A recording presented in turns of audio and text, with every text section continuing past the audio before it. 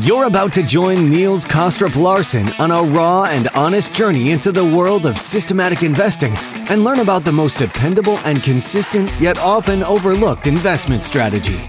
Welcome to the Systematic Investor Series.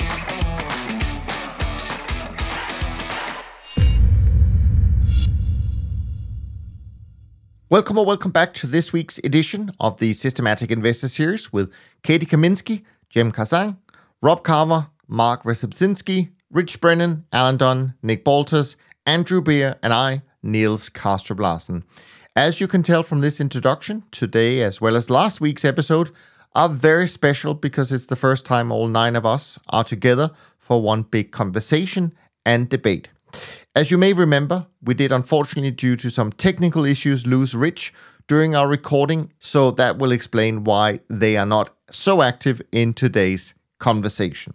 But without further ado, let's continue our conversation where we left off last week. I know that Rob already stole one of your topics, but your list was pretty long, so hopefully you have something else. Well, I think, first of all, I think just going back to, I guess, the question that I would ask, we're trying to define trend following. I'd be curious how people define non-trend, because, back when we started in 2015, machine learning was a big thing, and now it's, then it went to counter trends, and it seems like there's a sort of catch-all for non-trend strategies. I guess I would really turn it back to the group and say, how do you define that side of it? All right. Well, Alan, you are the one person that has allocated to non-trend, I think. So how does that feel?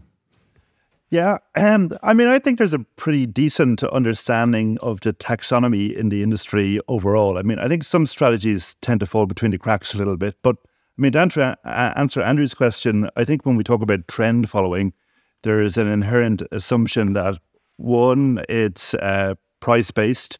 So price is your primary input. Secondly, we're talking about medium to long-term time frame. And thirdly, we're talking about, obviously, trading in the direction of the prevailing medium to long-term trend. So thinking about strategies that don't fit within that. So say short-term strategies. So I think generally we understand short-term systematic strategies to be strategies that are of a time frame of intraday out to maybe 5 day, possibly a little bit longer, maybe 8 days average hold period. So they're distinct from trend following in terms of that time frame. Now you could be trend following momentum strategies, but if you're pursuing them over that very short-term time frame, generally people think about them as short-term strategies as opposed to trend following strategies. So they're still kind of in the non-trend category. The second thing then, obviously in terms of the input, if your inputs are non-price inputs, then that puts you into other categories like quant macro. So if you're looking at either market data such as yield curves or yields, etc., or you're actually looking at economic time series. I suppose recently we've had the idea of economic trend following, but even keeping the trend part of that out of the argument. But certainly non-price, i.e. market or economic time series being part of your input, well, that puts you into more of a quant macro. And then obviously the third bit is if you're not actually trading in the direction of the trend, then obviously you're counter trend. So that's very clearly non-trend as well. So that's 3 very clear categories.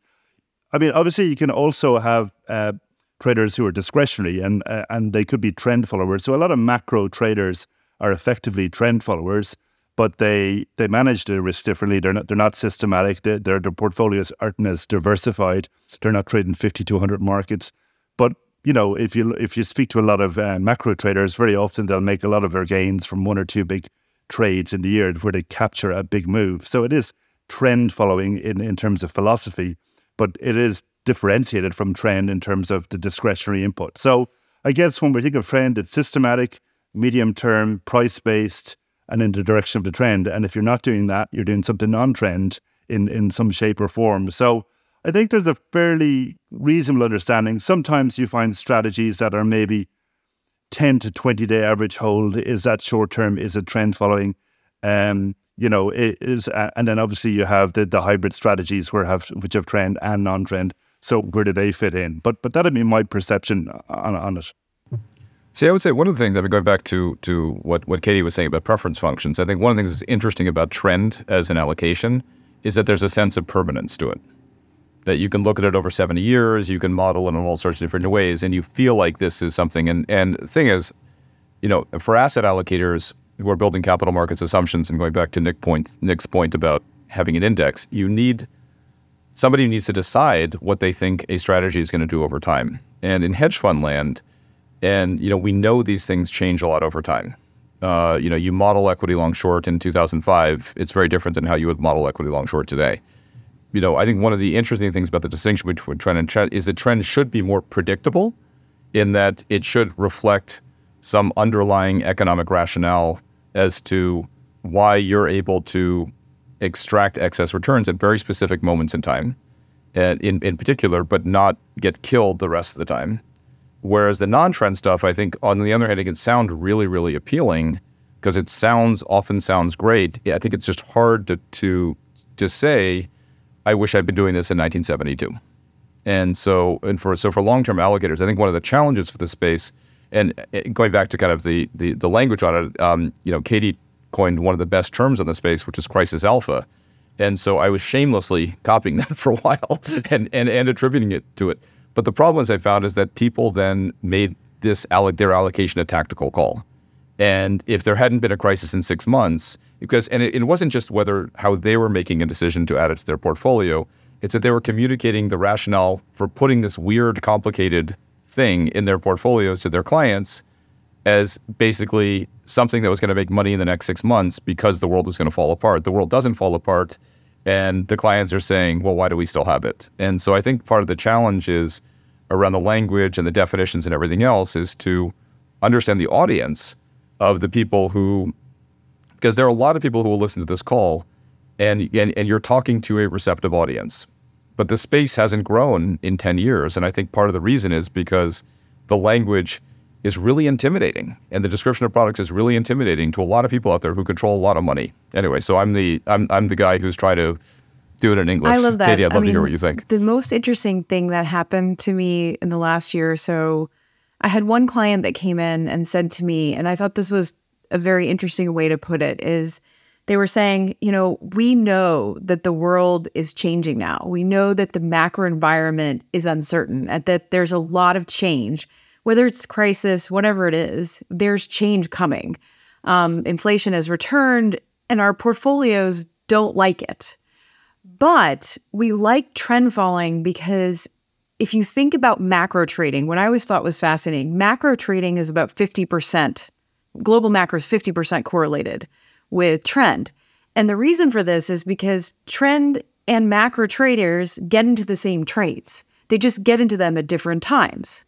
And so what this particular client said to me that I really appreciated is he said, I've tried to source macro managers. It's so hard because it's hard to trade all of the macro themes out there. Like, how do you trade the yen trade perfectly and also trade, what's going on in other parts of the globe and Argentina and all this stuff? It's hard, right? So investing in a systematic trend portfolio is really about having a liquid global macro exposure where you're sort of capturing a good part of where the world is moving.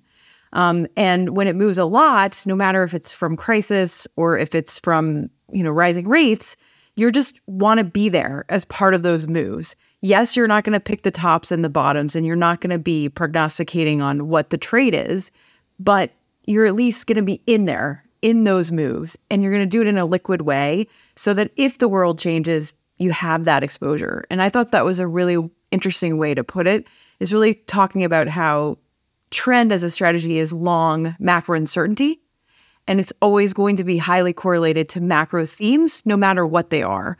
So if you want macro exposure in a liquid and less manager-specific and thesis-specific way, you add some of that liquid systematic exposure. And I thought that was a really nice point that he made. And I'm saying it again because it was so good. So.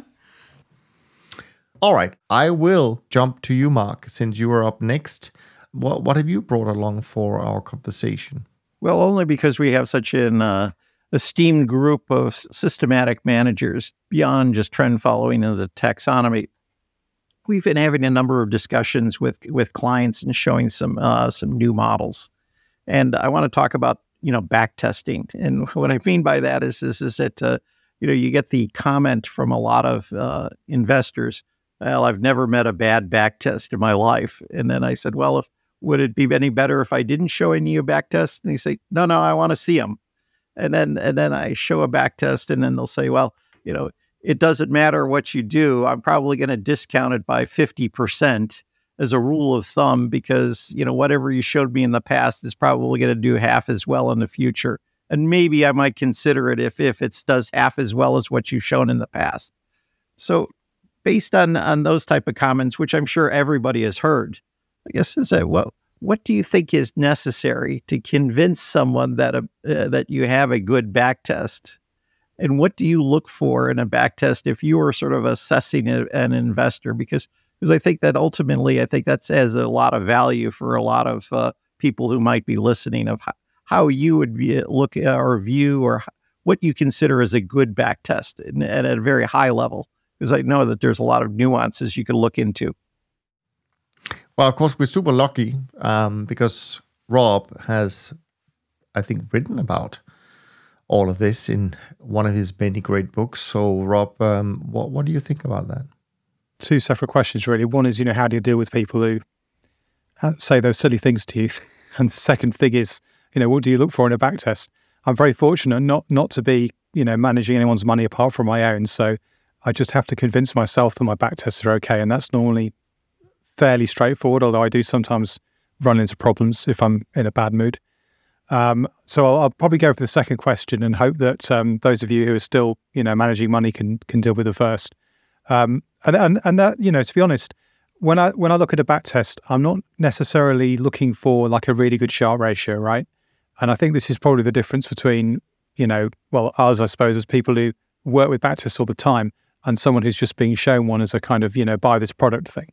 So there's lots of other things that to me are more important than that. So, for example, if you told me you're running a trend following fund and I looked at your returns and you did really badly at times when trend following funds generally did really well, or vice versa, you did really well in periods when trend following funds have done badly, I'd have questions about, exactly what it is that you were doing. And, if it really is trend following, how come its correlation or its pattern of returns is so different? I'd also be looking at, other distributional properties apart from just the straight out Sharpe ratio. So I'd be looking at the actual risk as well. So, if the risk is very high, for example, and you're trading futures, I might be a little bit concerned about the degree of leverage you're using. Whereas if you have kind of big upward movements because you're generally a person who's buying vol, I'd be less worried because the downside is kind of naturally more limited. I would be hoping to see statistics on things like correlation and costs and things like that, because at the end of the day, what I'm trying to sort of say is not necessarily, is this widget the best widget that exists there? That's a really hard question to answer just based on a back test, and it's probably dangerous to do that just based on a back test. I think it'd be quite naive to pick one manager over another purely because they have a better back test, or the Sharpe ratio alone was better. But I would definitely pick one manager over another if the back test is Sharpe looked a bit worse. But there are other characteristics of the strategy that I expected to see and were there versus somebody who had, this amazing account curve, but which bore no relation to what I'd expect. I'd love to actually hear, well, Jim for sure, but also either Katie or Nick actually, because you probably in your model building also deal with this issue about backtesting. So maybe one of you first and then Jim. So, backtesting is the only tool we have to bring a hypothesis into data, right? And I think in itself is the curse as well. We have a big team and we look into those patterns and how we can systematize them. I think the first thing we have to do even before running a backtest is to build some discipline and awareness.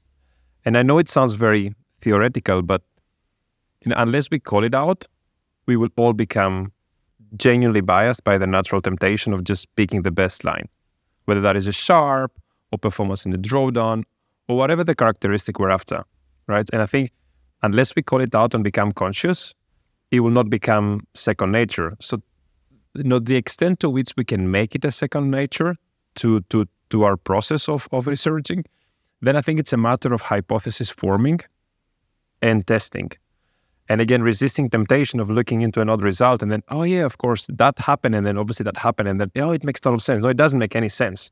And I think that is the time when you do research that you say, okay, no. Now we're data mining, or now we're entering into a territory that just reading the data. And I think it's more of a culture build rather than, how do we build a system or a research engine for us to conduct the research. So that's the first step. The second step is obviously we end up having a backtest, right? So what do we do about it? And I'm going to quote some of the points that Rob made here. We have to look into some stats. And by the way, something that is better on a backtest is not necessarily better on a forward-looking basis. And even more so, something that we have on a backtest that has no impact, it doesn't necessarily mean it shouldn't be there in the first place. For example, some of the work we do is to put some kind of last line of defense in concentration risk in some of our portfolios. And your other backtest historically doesn't have any impact.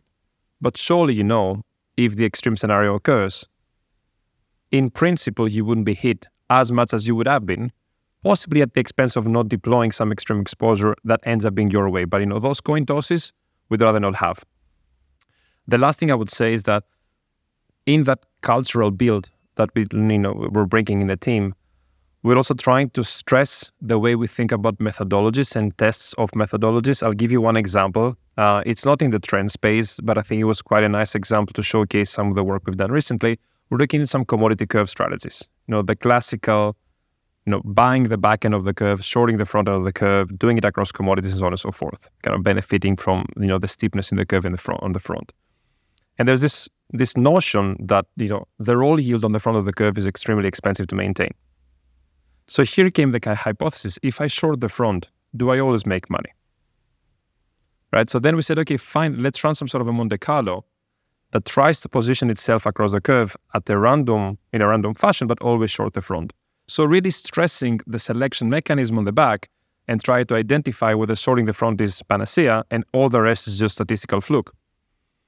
So these are some of the analysis we try to bring forward, stressing the methodology, but also building the culture. I think the culture is the most important thing. Anything else just follows. Katie, over to you.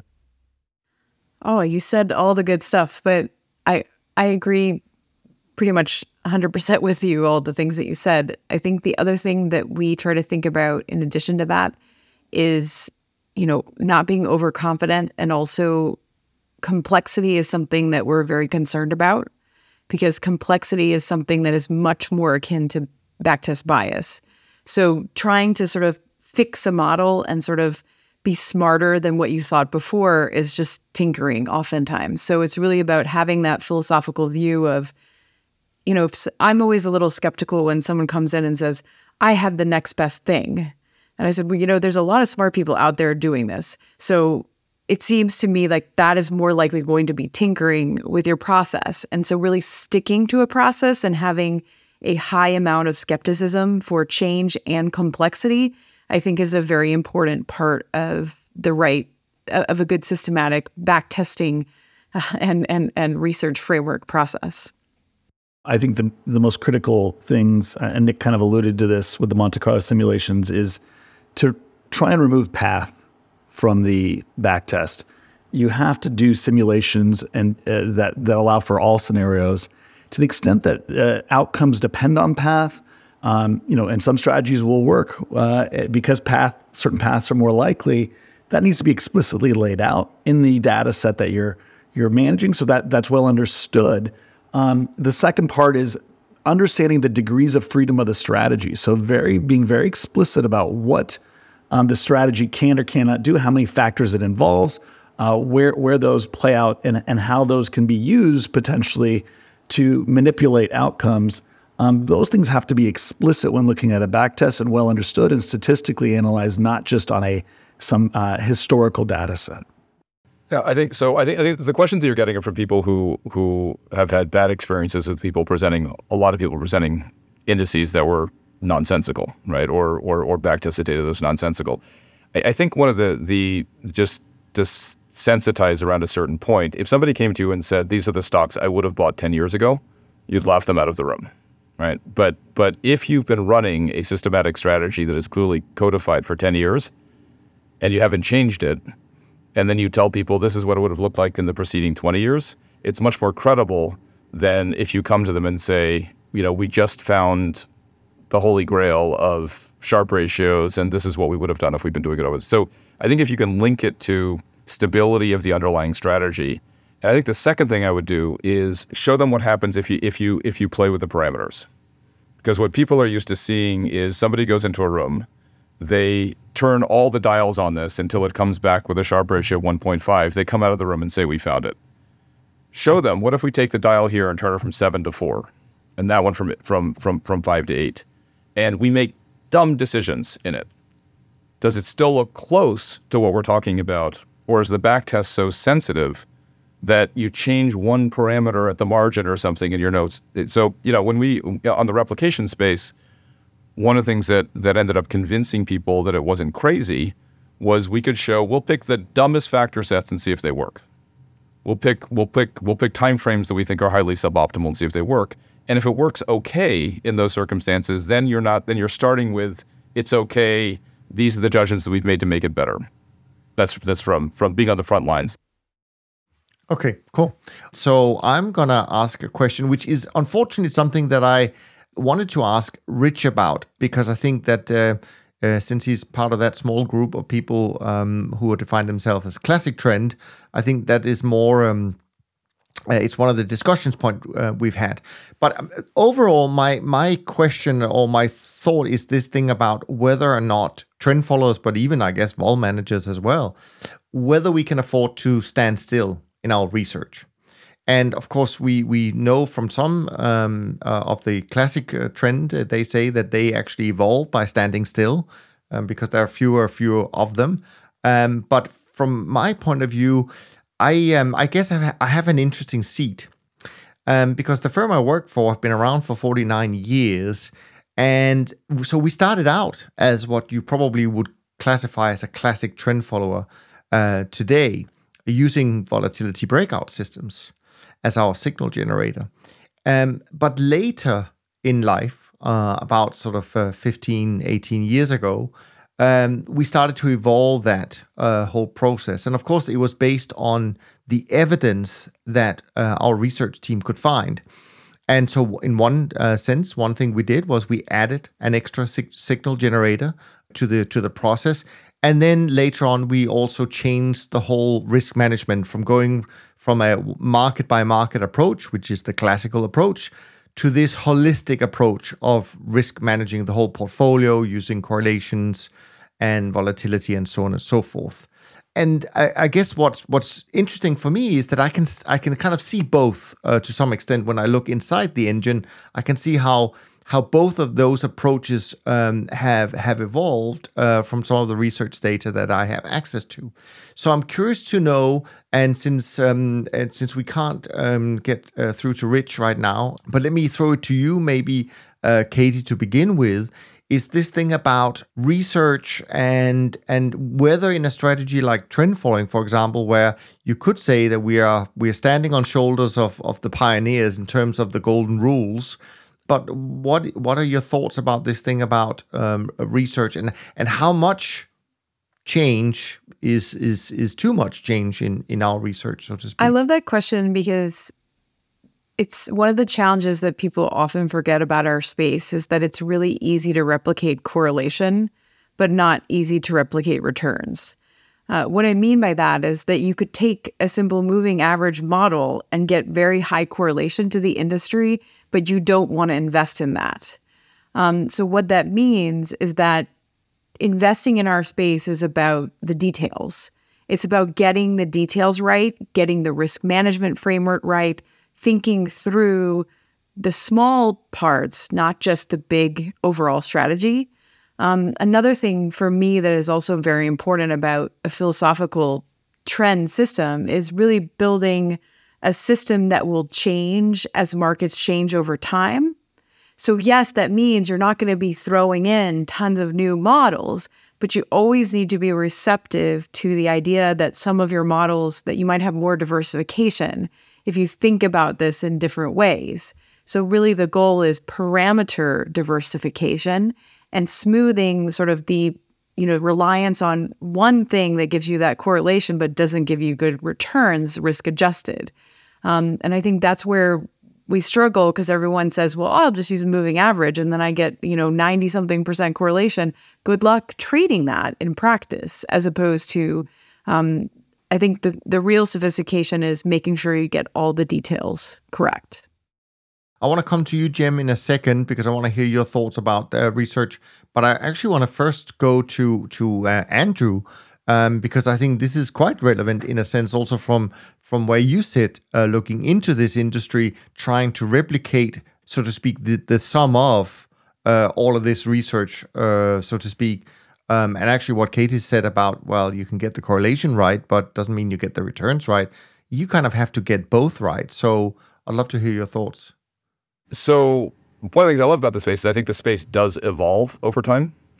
So we've looked at we run our own internal simple trend following models. And part of the issue that we had with it was that we don't think that if we went back to 2005, these are necessarily the models we would have chosen at that time.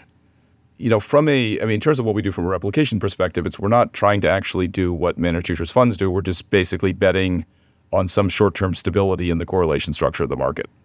That basically, because when you think about diversification, and we believe that diversification helps enormously when you're running one of these funds. But if you're looking at it in a short period of time, over the past 2 or 3 or 4 weeks, all those 70 instruments are either going up or down or staying flat. And so when we looked at it from a replication perspective, the idea was basically how confident do we feel that those near-term correlations characteristics of the market will continue, again, over a short period of time. And so it is a balancing act because we don't optimize around correlations. We are actually trying to look, all this stuff is a judgment call, and we were trying to find a way. We were more concerned about what we thought would be out of sample performance relative to the underlying index, and but it wasn't. But all the nuances that Katie is describing or that you're describing in terms of the evolution of it, the reason we like what we do versus. In the US, there's an ETF that uses a static trend following model that really hasn't changed in a couple of decades. Is if you guys are all doing something, if the giants decide that there's a better way to do this on a going forward basis, and you evolve what you do, then a good replication of the space should adapt and follow what you're doing, as opposed to making a bet that you're going to be doing the same thing in 10 years. Okay. Jem, before we jump to the next topic, what are your thoughts on this? Yeah, again, I'll give you a quickish answer here. So my view broadly is that markets are very much a voting machine in the short term. It has much more to do with flows and supply and demand in short time intervals. And that changes dramatically as market structure changes. And market structure is constantly evolving. So to sit and, somehow stick to models from 5 years, 10 years, 20 years ago, where market structure is very different, I think is an incredibly flawed process. You have to be constantly mindful of market structure and what's changing and how that changes the system. That said, the longer timeframes you go to, the less it's just some supply and demand on a short-term basis, the more it kind of reverts to the broader trends. So I think time interval matters a lot. I think you want to not lose the core things that are important to kind of trend and strategy over longer time intervals, but over any period less than a couple of years or a year, I think you really have to be mindful of market structure and evolving constantly. Okay, great. So now that we've been through all of us, except for Rich, of course, due to technical problems, I wanted to throw out a quick question to everyone, and I'll call out who I would like to answer this. And this is literally something where it's like a 10-second answer, but I just wanted to sort of get your thoughts on that. And it's a very simple question. It's kind of the most important lesson that you've learned from the year 2023. And if I could start with you, Alan, just a very quick answer to what's the most important thing you've learned in 2023? Well, I think you phrased it as learned or relearned. So it wasn't a new learning. But again, as an allocator around, it was another year of dispersion and the importance, from my perspective, of when selecting or allocating to managers of being diversified. If you look at the performance of the industry, it's flat to slightly negative overall. But, managers, plenty positive, plenty negatives. Some managers particularly challenged this year, but some doing well. So it reiterated the importance of diversification in terms of manager selection.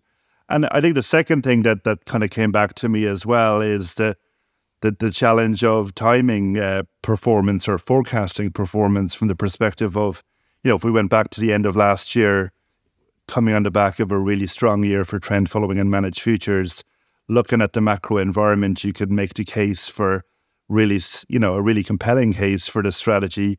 Higher interest rates, also a tailwind for the strategy, but yet it was a tough year. And that's just part of the statistical fluctuation that you get with the strategy that you just have to accept. So while, people will always ask you, well, what's the outlook? You always have to caveat that from the perspective of, yes, the outlook is positive or was positive and still is positive. But year to year, the fluctuations will always be so great that is very hard to kind of forecast on a kind of a short-term 6-month to 12-month time horizon what returns will look like. So they're not new lessons, but certainly they were old lessons relearned this year. All right, that was a long 10 seconds, so maybe we can do this a little bit quicker. Rob, anything particular you learned in 2023? Don't be cocky. I think March taught me again that you can get kicked up the arse whenever you least expect it. The last time was Thanksgiving a couple of years ago. Same thing, You think you get hit a new high water mark and then bang, you lose 6, 7, 8% in a day, 2 days. So yeah. Okay, cool. Andrew? I just how unpredictable the business is. I think if you'd gone to the end of 2022, going back to the point I made earlier, again, long-term trend looked unbeatable.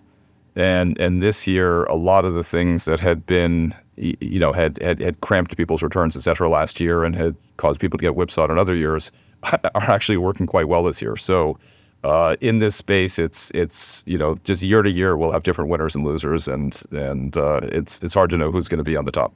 Sure. Jim, quick thought on what you learned? Yeah, it'll be almost like a reference to what I just said before.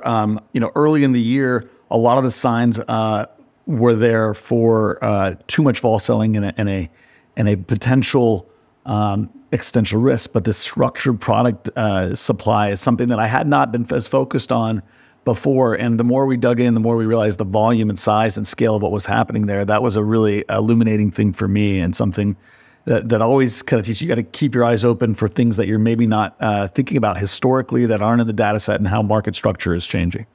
Sure. Nick, anything on your side in terms of learning, or do you know everything? I will say you, but the one thing was just a deja vu of 2020, end of 2020. At the time, we had a variety of clients coming and feeling the act of regret and putting some long vol trades because March was like the most recent experience.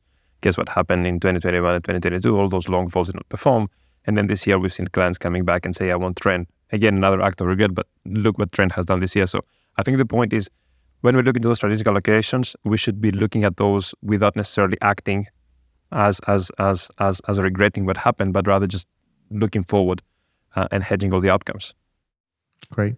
Katie, thoughts on 2023? I think the biggest thing that I learned that was interesting in 2023 is we wrote this interesting paper that talked about the phases of the bond trend. And in that paper, it was a totally historical analysis, but this showed me how much history, even though it doesn't repeat, it rhymes, right? So this whole year, just looking for the flattener in the curve and looking for the bottom of the fixed income curve and paralleling that to how trend signals had done in history or hypothetical history, it was really interesting to see that there is really sort of a cycle of fixed income that we're involved in, that we're kind of seeing go from phase to phase. And so I think for me, that was really fascinating to learn sort of how history is actually sort of repeating itself, not exactly in the same incarnation, but sort of walking through that trade was very fascinating to me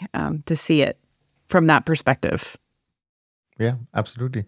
Mark, what was your key takeaway from 2023? Right.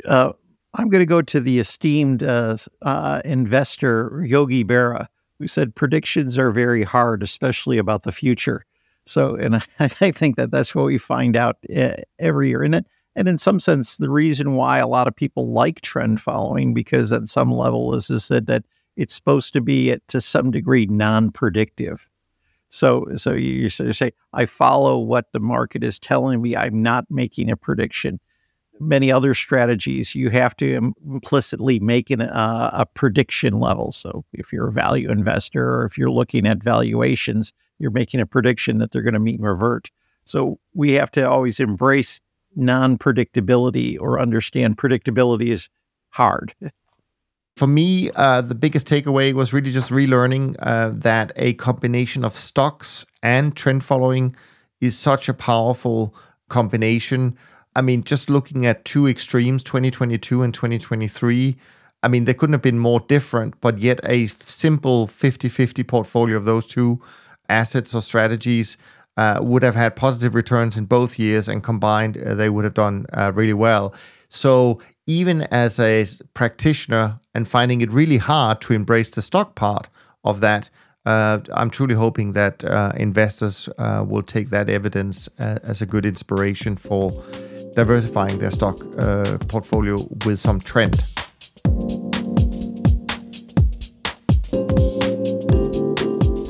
All right.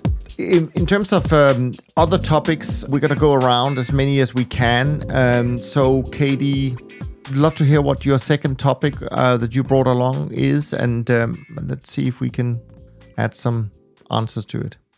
So I think the biggest thing that I've spent the last 2 or so years thinking about is fixed income. And a lot of this coming from, we're trend followers. So we're always looking at trends at different horizons. And the interesting thing with the fixed income trend is it was a 40-year horizon in one direction.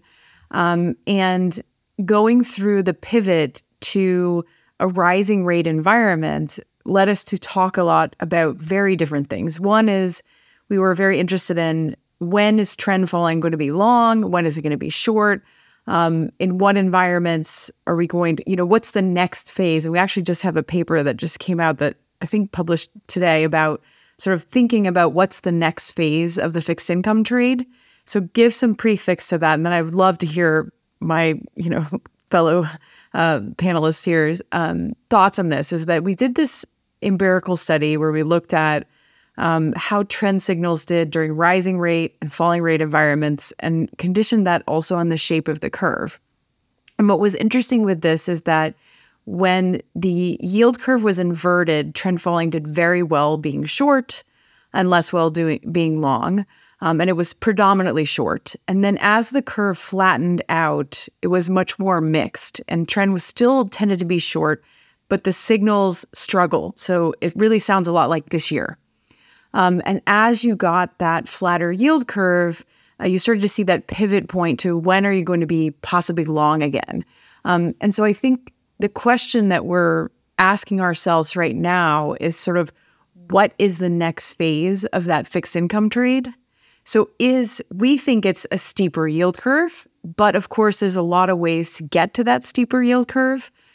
Everyone in the marketplace tends to be very optimistic, thinking, we're going to get we're going to get cuts, and then, we'll have this naturally nice steep yield curve. I always think that there's usually a couple of things out there that people are missing or underestimating as a risk. Is it the fact that fixed income maybe has too much supply and that we could get actually that bottom of the long end of the curve at some point? Or are we going to go into a totally different phase? But I think from the trend perspective, the next natural progression is to get to that steeper curve.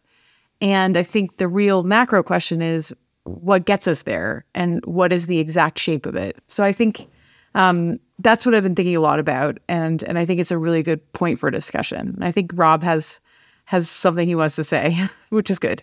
Yeah, and before Rob jumps in, because I want to hear his answer to that as well, I just want to mention that I actually heard on another podcast in the last day or so that apparently the Bank of America survey of fund managers that just came out has the fund managers being more bullish, more long bonds than ever before in its history. And so that's very interesting. And then something else was raised, I think, in the same podcast, and that is whether or not there is a law out there that dictates how much funding the US can do in the short end versus the long end, and whether or not Janet Yellen had were in breach of these rules and therefore had to shift much more of the future funding into the long end, by the way. Anyways, this is just what I heard. Let's jump to Rob and get some Yeah, proper I'm not going to perspective here. speculate on kind of what's going to drive the yield curve going forward, because I don't really feel qualified to do that. But spookily, I did a very similar analysis to you, Katie, but about 11 years ago. You're right that the shape of the yield curve is important. Of course, that's because that affects the amount of carry that you're getting on your positions. So if the yield curve is very steep, then your longer end bonds are going to be getting more carry. And that means that if you're long those bonds, you're getting that extra headwind from that return. But also, assuming that your trend signal is based on the total return series, or what we'd call the back adjusted price, it's a much cleaner and stronger signal. If you're trading carry separately as well as I do, then you'll get kind of a double helping of that. Whereas obviously if the yield curve's flat, then the kind of carry component of the price isn't really doing very much. And one thing that I did recently that's quite interesting is if you strip the carry out of a bunch of kind of futures total return series and look at both the behavior and profitability of trend following in those assets, a lot of it kind of disappears. So, that kind of tailwind of extra carry on the long side is I agree, is definitely an important factor. But as to where that's going to come from, over to you guys, because I've no idea. Yeah, actually, my topic will just dovetail right into this. So I think the most important thing when looking to the future is not to try and predict an outcome, but to try and predict the distribution of potential outcomes. And I think, doing that is actually way easier. Not that it's easy, but it's way easier. Path, all kinds of things can happen between A and B, right? But understanding the forces at play and what that is likely to mean for the broad distribution is much, more straightforward to do. From my perspective, we were able to do that, for example, in 2020, by just realizing that populism had become a big thing and fiscal spending, there was likely to be a massive fiscal wave. That meant a lot of things, not just for higher rates, which is critical, as highlighted here, the most important thing, right? But it also is important to understanding the deglobalization trend and the coming conflicts that were coming. We were out there very publicly saying in 2020 that expect some big geopolitical, global, economic, and hot war to come. I mean, that people think that was an idiosyncratic thing. It's not idiosyncratic when you look at the pressures and understand the risks and understand the probabilities and pressures. It's all about incentives, as we all know. And if you start to understand those incentives better based on broad structures, you can really model distribution better. So to that end, what are those distributions like going forward? What might that mean for trend? What might that mean for volatility? Our view is that this pressure that we're seeing that is more recent is a regime change. And at the core of it is this populism, this desire to fix inequality, which has been created by monetary policy for 40 years. That is driven by a political reality by millennials on down, and a desire, who are at 40% of the wealth creation, household formation, as I've stated many times before, of baby boomers, right? And that simple reality, which seems like such a simple little thing, is so critical. Because at the end of the day, that drives a demand push structural economy. And it puts the Federal Reserve in a box. It no longer allows monetary policy to be dominant. That simple fact changes the distribution of outcomes for so many assets in so many ways. And we saw that in 2022. And in the context of that, you still see what we're seeing now in 2023, which are cyclical pressures against that within a secular trend. And so if you start to understand this, where we are secularly in a regime change and what that means broadly, and then you understand the cyclical pressures and the reaction function of it, then you can begin to model. So our view is broadly that 2023 is a counter trend year into a much bigger, broader trend.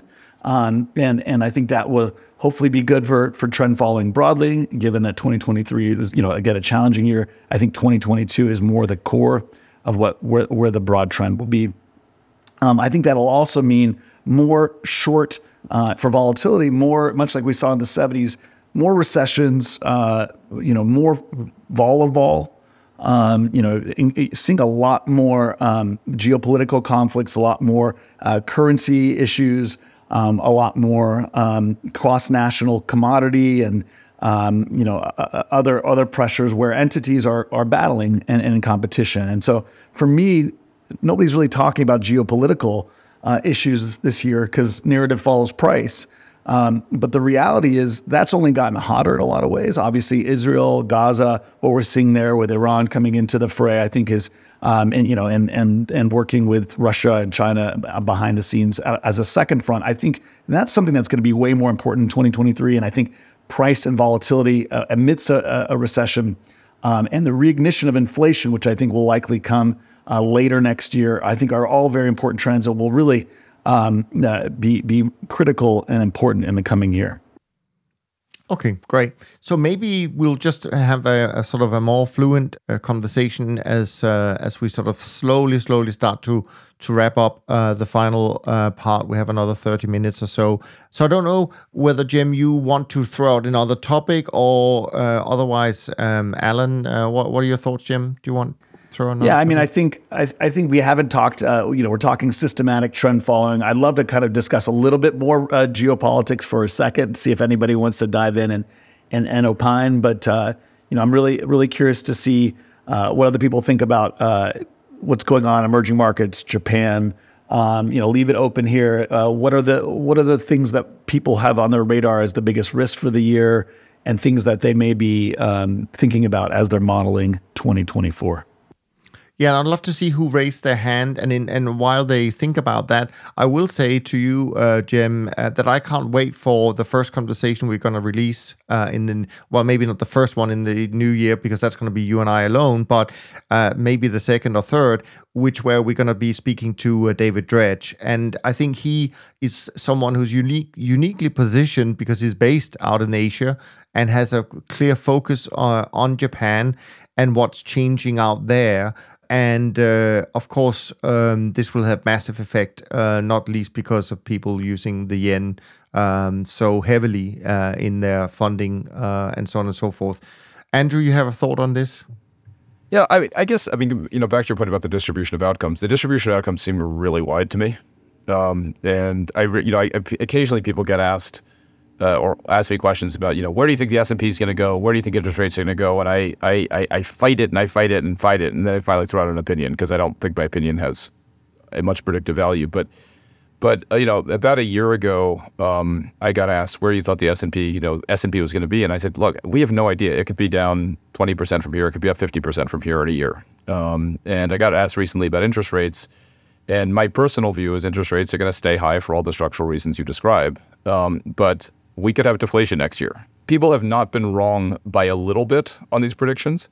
And if I encourage you guys to look at Jim Bianco did this incredible chart of short-term interest rates since 2010, and it shows where interest rates went and where the markets thought they were going over the course of next year. And it was just, you wouldn't give a penny to anybody making these predictions. And so, I'm a perennial optimist, but when I look at the world today, it feels really dark. It feels like we have an entire generation of people whose brains have been melted by social media, that we have a profound changes in the geopolitical structure where there seem to be common agreement on certain things that no longer exist anymore. So, I think we're looking at a world today where we've had, I think Katie mentioned this point earlier about we keep having these things that just don't feel like they're sitting on a bell curve. We have a land war in Eastern Europe. We have the potential for war in the Middle East. We have taken kind of a certain level of stability in the world for granted since World War II, essentially. And so I don't know whether that's good or bad for managed futures. My view on, and for trend following, my view on the Fed last year was they finally ripped the put off. And that was going to, in a sense, they had flipped from wanting to suppress volatility and a fear of ending up in being like Japan to the fear of being Arthur Burns. And that kind of changed the calculus. But look at the past 6 weeks. Trend following has been standing underneath the propeller for 6 weeks. And so I think volatility is going to be the name of the game. And those expected outcomes are going to be very wide. Yeah, I'd love to hear maybe also your thoughts, Alan. But before I do, I'll throw something a little bit your way. Also, the way of Nick, but I know he's not going to comment on this particular part. And that is another thing that actually, Jim, we should raise with David Dredge. I think he put in one of his recent wonderful newsletters a plot from the Bank of England, where they have 800 years worth of inflation data and volatility, and they group it together in 20-year blocks of 20 years. And there's one block that has hardly any inflation and very little volatility, and it's like a standout plot. And it's the period from 1997 to 2016. Everything else is just completely different. So this thing about that we may be looking back, and I think that's maybe something we will do, and about the last kind of decade or two, saying that was the odd one out. I think that is so true, but of course not knowing what the future will hold. But Alan, since you also do a lot of the global macro conversations on the podcast, what are your thoughts on this? Yeah, no, I've seen that chart from the Bank of England, and yeah, it basically shows what an outlier the last 20 years have been in terms of inflation being on target and not fluctuating much around the target. And historically, we've seen much more variation in inflation. So I agree with what's been said. The way I would summarize it is, if you look at last year, how many articles did we see last year about the end of 60-40 and the need for diversification and how the world is going to be very different going forward? And then we have a big rebound in the S&P this year, and suddenly you're not reading about the end of the 60-40 so much anymore, and everybody seems to be okay. Last year was a year where, if you go back to Jackson Hole of 2022, all the policymakers are saying, the world is going to be really volatile going forward, and we've got these structural supply constraints. And then you get a year where inflation comes down and everybody forgets about these points that were supposed to be kind of structural impediments for the global economy for the next few years. So I do think it is a question of, which is the outlier? Is 2022 the outlier, or is 2023 the outlier? And, if you go back a couple of years, Ray Dalio wrote a piece where he looked at every decade over the last kind of back to the 1920s. And, very often at the end of the decade, you'll get a change in the kind of the environment. So obviously the 2010s was very much low inflation, stable GDP at a low level, QE, low rates. Now we're into a new period of, I think, more volatile conditions. But 2022, and sorry, his point was within those 10-year periods, you will always get 1 or 2 years that are against the kind of trend. So my own personal view is that the 2023 will probably be the outlier in terms of the Goldilocks disinflationary period coming back, and that people are suddenly forgetting about all of those structural kind of headwinds that policymakers pointed to last year in relation to supply chains and nearshoring and all of deglobalization, all of the things that we think might push up inflation and make it stickier over time. But it's ironically, I would say in terms of how this impacts the bond trade and managed futures, if we're going back to the old world, like the 2010 period, there's going to be an enormous bond rally for the next 2 years, which would be great for managed futures, I would guess. But then probably maybe beyond that, it could be a bit more challenging. Whereas if we're in the new environment, it's probably going to be a bit more choppy around bonds for the next 6 to 12 months or 18 months. But you will see bigger trends over the next decade. So I'd be more in that camp. But even if you're pessimistic on that outlook and think actually the world's going to revert, bond yields would fall a lot more, and there'd be a big trend there as well in the short term. So I think there are positives to be taken from both scenarios, but I'm more in the camp of 2023 may prove to be the outlier in terms of being such a positive Goldilocks type scenario. Yeah, Jim? Yeah, so I would actually not take them as separate years. I'd take them together and look at them and say, hey, what does this look like? And it looks exactly like the data you see for the 14 years from 68 to 82 when we had structural inflation. You get cyclical downturns. You get significant short-term volatility. There is a lot of rotation, and particularly FX and rates and precious metals. You get dramatic volatility, way higher than the other regimes, but the market goes nowhere. in nominal terms, and we live in a world of nominal illusion, right? In the meantime, we've had inflation for 2 years, right? Where has the market really gone? The market's really, in real terms, down about 20% over 2 years. And so this is what happens if you fast forward. If you go to the 68 to 82, market went nowhere for 14 years. The S&P did.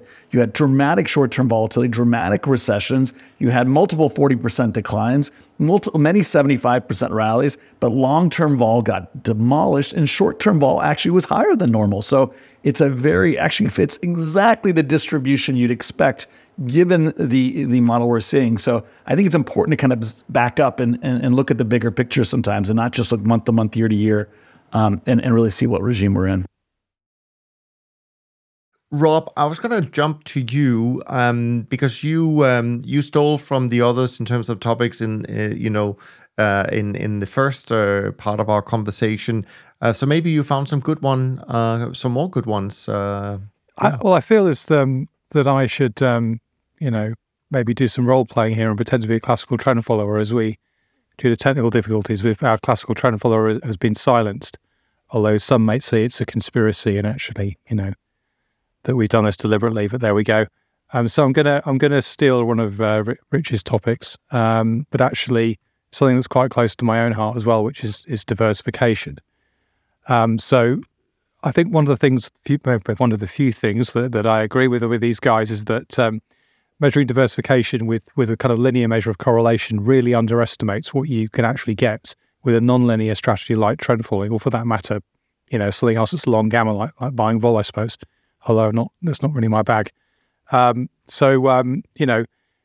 we are in this sort of weird new world that we were unable to kind of perhaps articulate or describe or forecast, and it's sort of different from what we've had.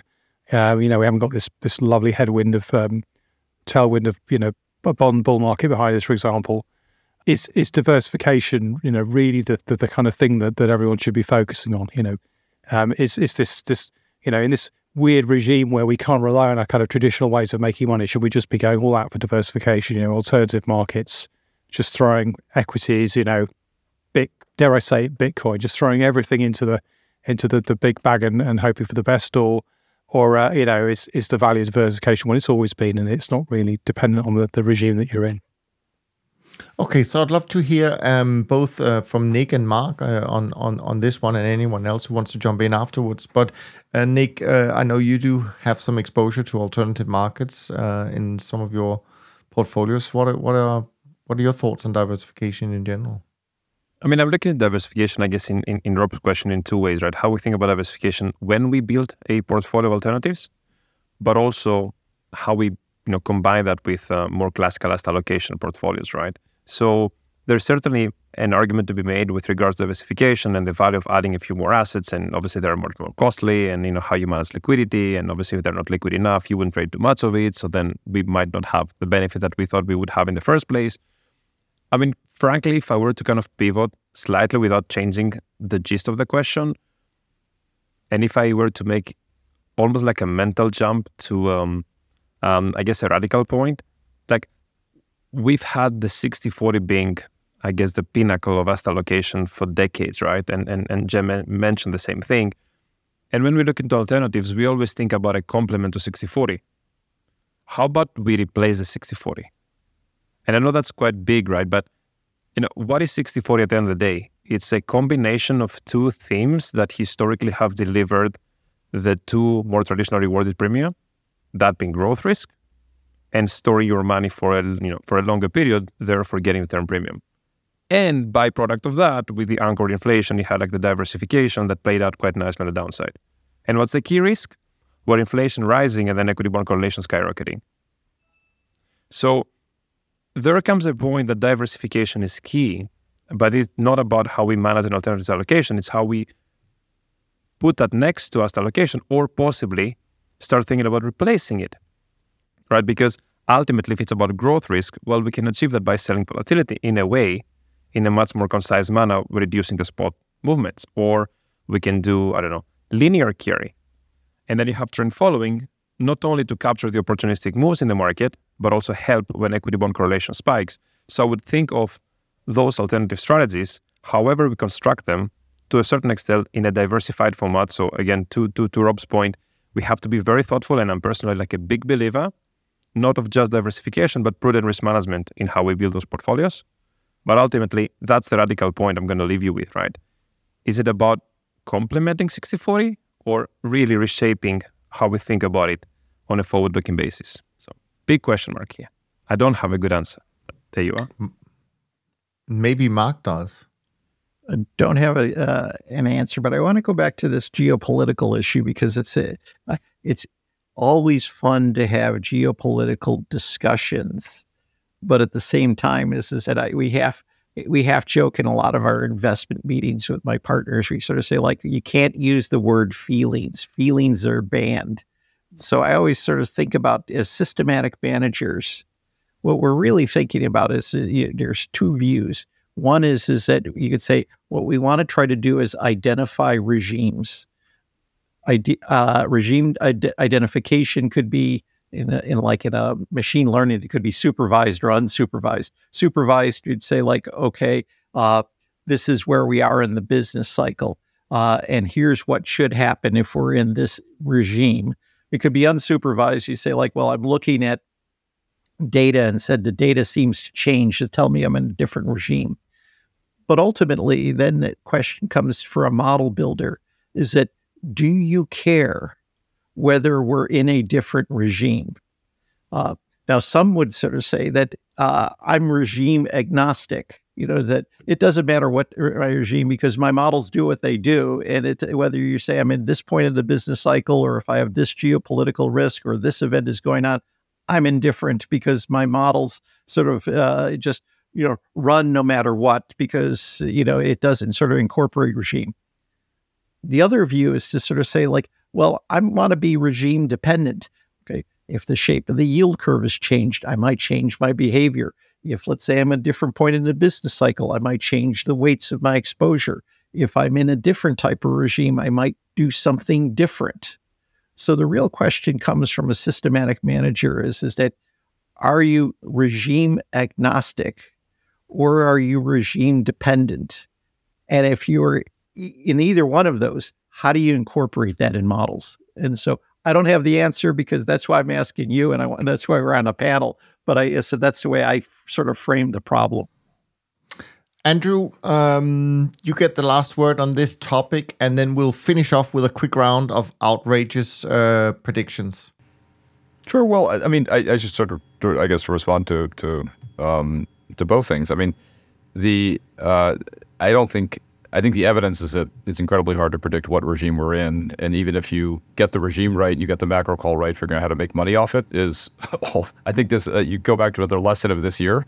If you nailed that, I know guys who said, all right, we're basically buying value stocks on the thesis that interest rates are going to go up. Interest rates go up and value stocks get killed because AI comes out of nowhere. But I think just think in terms of the broader managed future space and going back to what Nick was saying, this change in correlations in stocks and bonds, if it persists, and AQR and others have put out, I think, pretty strong evidence that if inflation stays above, maybe 2.5%, you're likely to have positive correlations between stocks and bonds.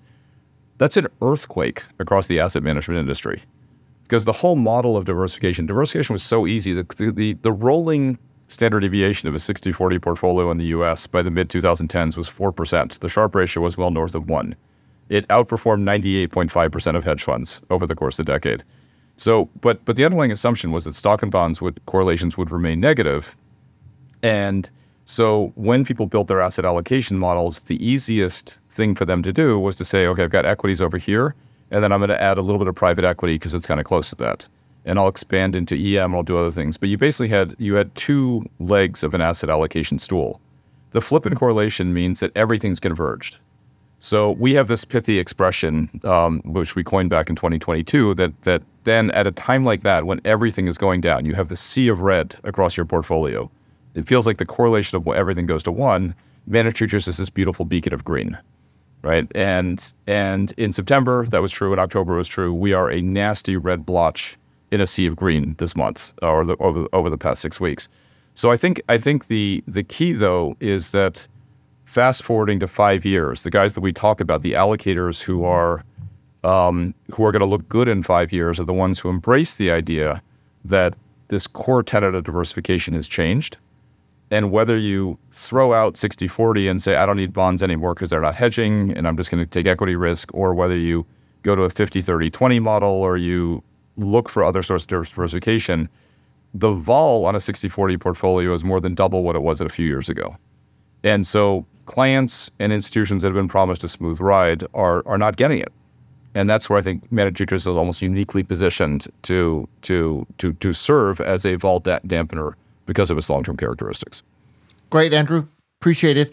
All right, well, we're going to wrap up this epic conversation that we've had and that people have listened to in the last couple of weeks with a quick fire round just in terms of some outrageous predictions for 2024. And I'm going to jump and start with you, Rob. What is your outrageous prediction for 2024? My outrageous prediction is that I will indeed turn to the dark side and become a classic trend follower. Okay, that is outrageous, actually. Alan, what's your outrageous prediction? Mine is it's a market forecast and maybe not so outrageous the way things are going, but I'd say 10-year yields to trade below 3% next year, and above 5% by the end of the year. Okay, nice. Andrew, what is your outrageous prediction? I think we'll realize by early next year that people have no idea where we're going. that we're tearing up a lot of old playbooks, and maybe it's not outrageous given what's happened, but I think we are seeing a recognition that macroeconomic forecasting is not doing very well for us. Fair enough. Jim, I'm sure you might have some outrageous predictions since we speak a lot about these things. I have two, but Alan kind of stole one of mine. I was actually going to say trades down to 3.5 and then gets above 6% by the end of the year. So that's pretty outrageous given the current assumptions. And in the process of that, the curve actually steepens. 10-year yields actually go higher eventually with lower short-term yields. And then the second one, China starts moving on Taiwan at the end of the year. Wow. Well, Nick, can you top that with your outrageous predictions? I have two different points on prediction, if I may. Number one, okay, so there's a very nice paper by Tetlock called Super Forecasting. It basically says when people make predictions, they're actually lacking two important points. Number one, the time horizon. Thanks for setting at least the time horizon right next year. But second one, not actually being checked regularly on their predictions. So the first thing we have to do actually get here in a year from today and actually see where those predictions got right. The second thing I'm going to say is that I wrote a paper about 4 years ago basically saying that when we try to time or make a prediction, what we have to not forget is the base rate. If it's a coin toss, 50% chance point something is enough to get us in a better place. But when we're talking about investments, and I'm thinking about investments more than macro in a particular way, these are all like high Sharpe ratio strategies. In other words, the hit ratio of just holding them is 60, 70%, whatever. You can work it out, right? So my point would be, it's hard to even call the shots. I'll just go for diversification on this one. I'm not going to make any call because I think 2022 and 2023 got everything wrong in a particular way. So these are the 2 points that I have. Great stuff. Katie, what is your outrageous predictions for next year? Oh, I definitely got myself in a corner saying 6% this year. So we did get 5%. I do kind of agree the outrageous call would be that we did see that massive steepener later next year at some point. So I think my guess is that we're going to see a steepener, but I'm going to be open to the range of possibilities of how steep that steepener is and exactly how that occurs. Good stuff. Well, Mark, what is your big outrageous predictions for 2024? Well, the important point on making an outrageous prediction is make sure that it's going to be very hard for a measure so I could still be correct at the end of next year. And so I'll say something that 2024 will be the year that debt matters. In the sense, this is that supply of debt, and debt, especially on the government side around the world, is going to have an appreciable impact in a way that we haven't seen. Now, of course, you measure that in and rates and such is fairly difficult. So I could say debt matters, and next year I could assure you that I could come back and say my prediction is probably true, but I won't say how we'll get there or what that means. All right, good stuff. Well, that kind of leaves me with the last outrageous predictions. I have two very different one. One is that neither Joe Biden nor Donald Trump will be part of the U.S. election, probably for different reasons. And the second one is that DBMF will start to inflation adjust their low fixed management fee to cover the cost of inflation. There we are. We'll see if any of those come true. And we'll have to go back next year in our session in a year's time to see if anyone got close to our outrageous predictions. That is it for part 2 of our 2023 year-end special group conversation. We hope that you enjoyed it.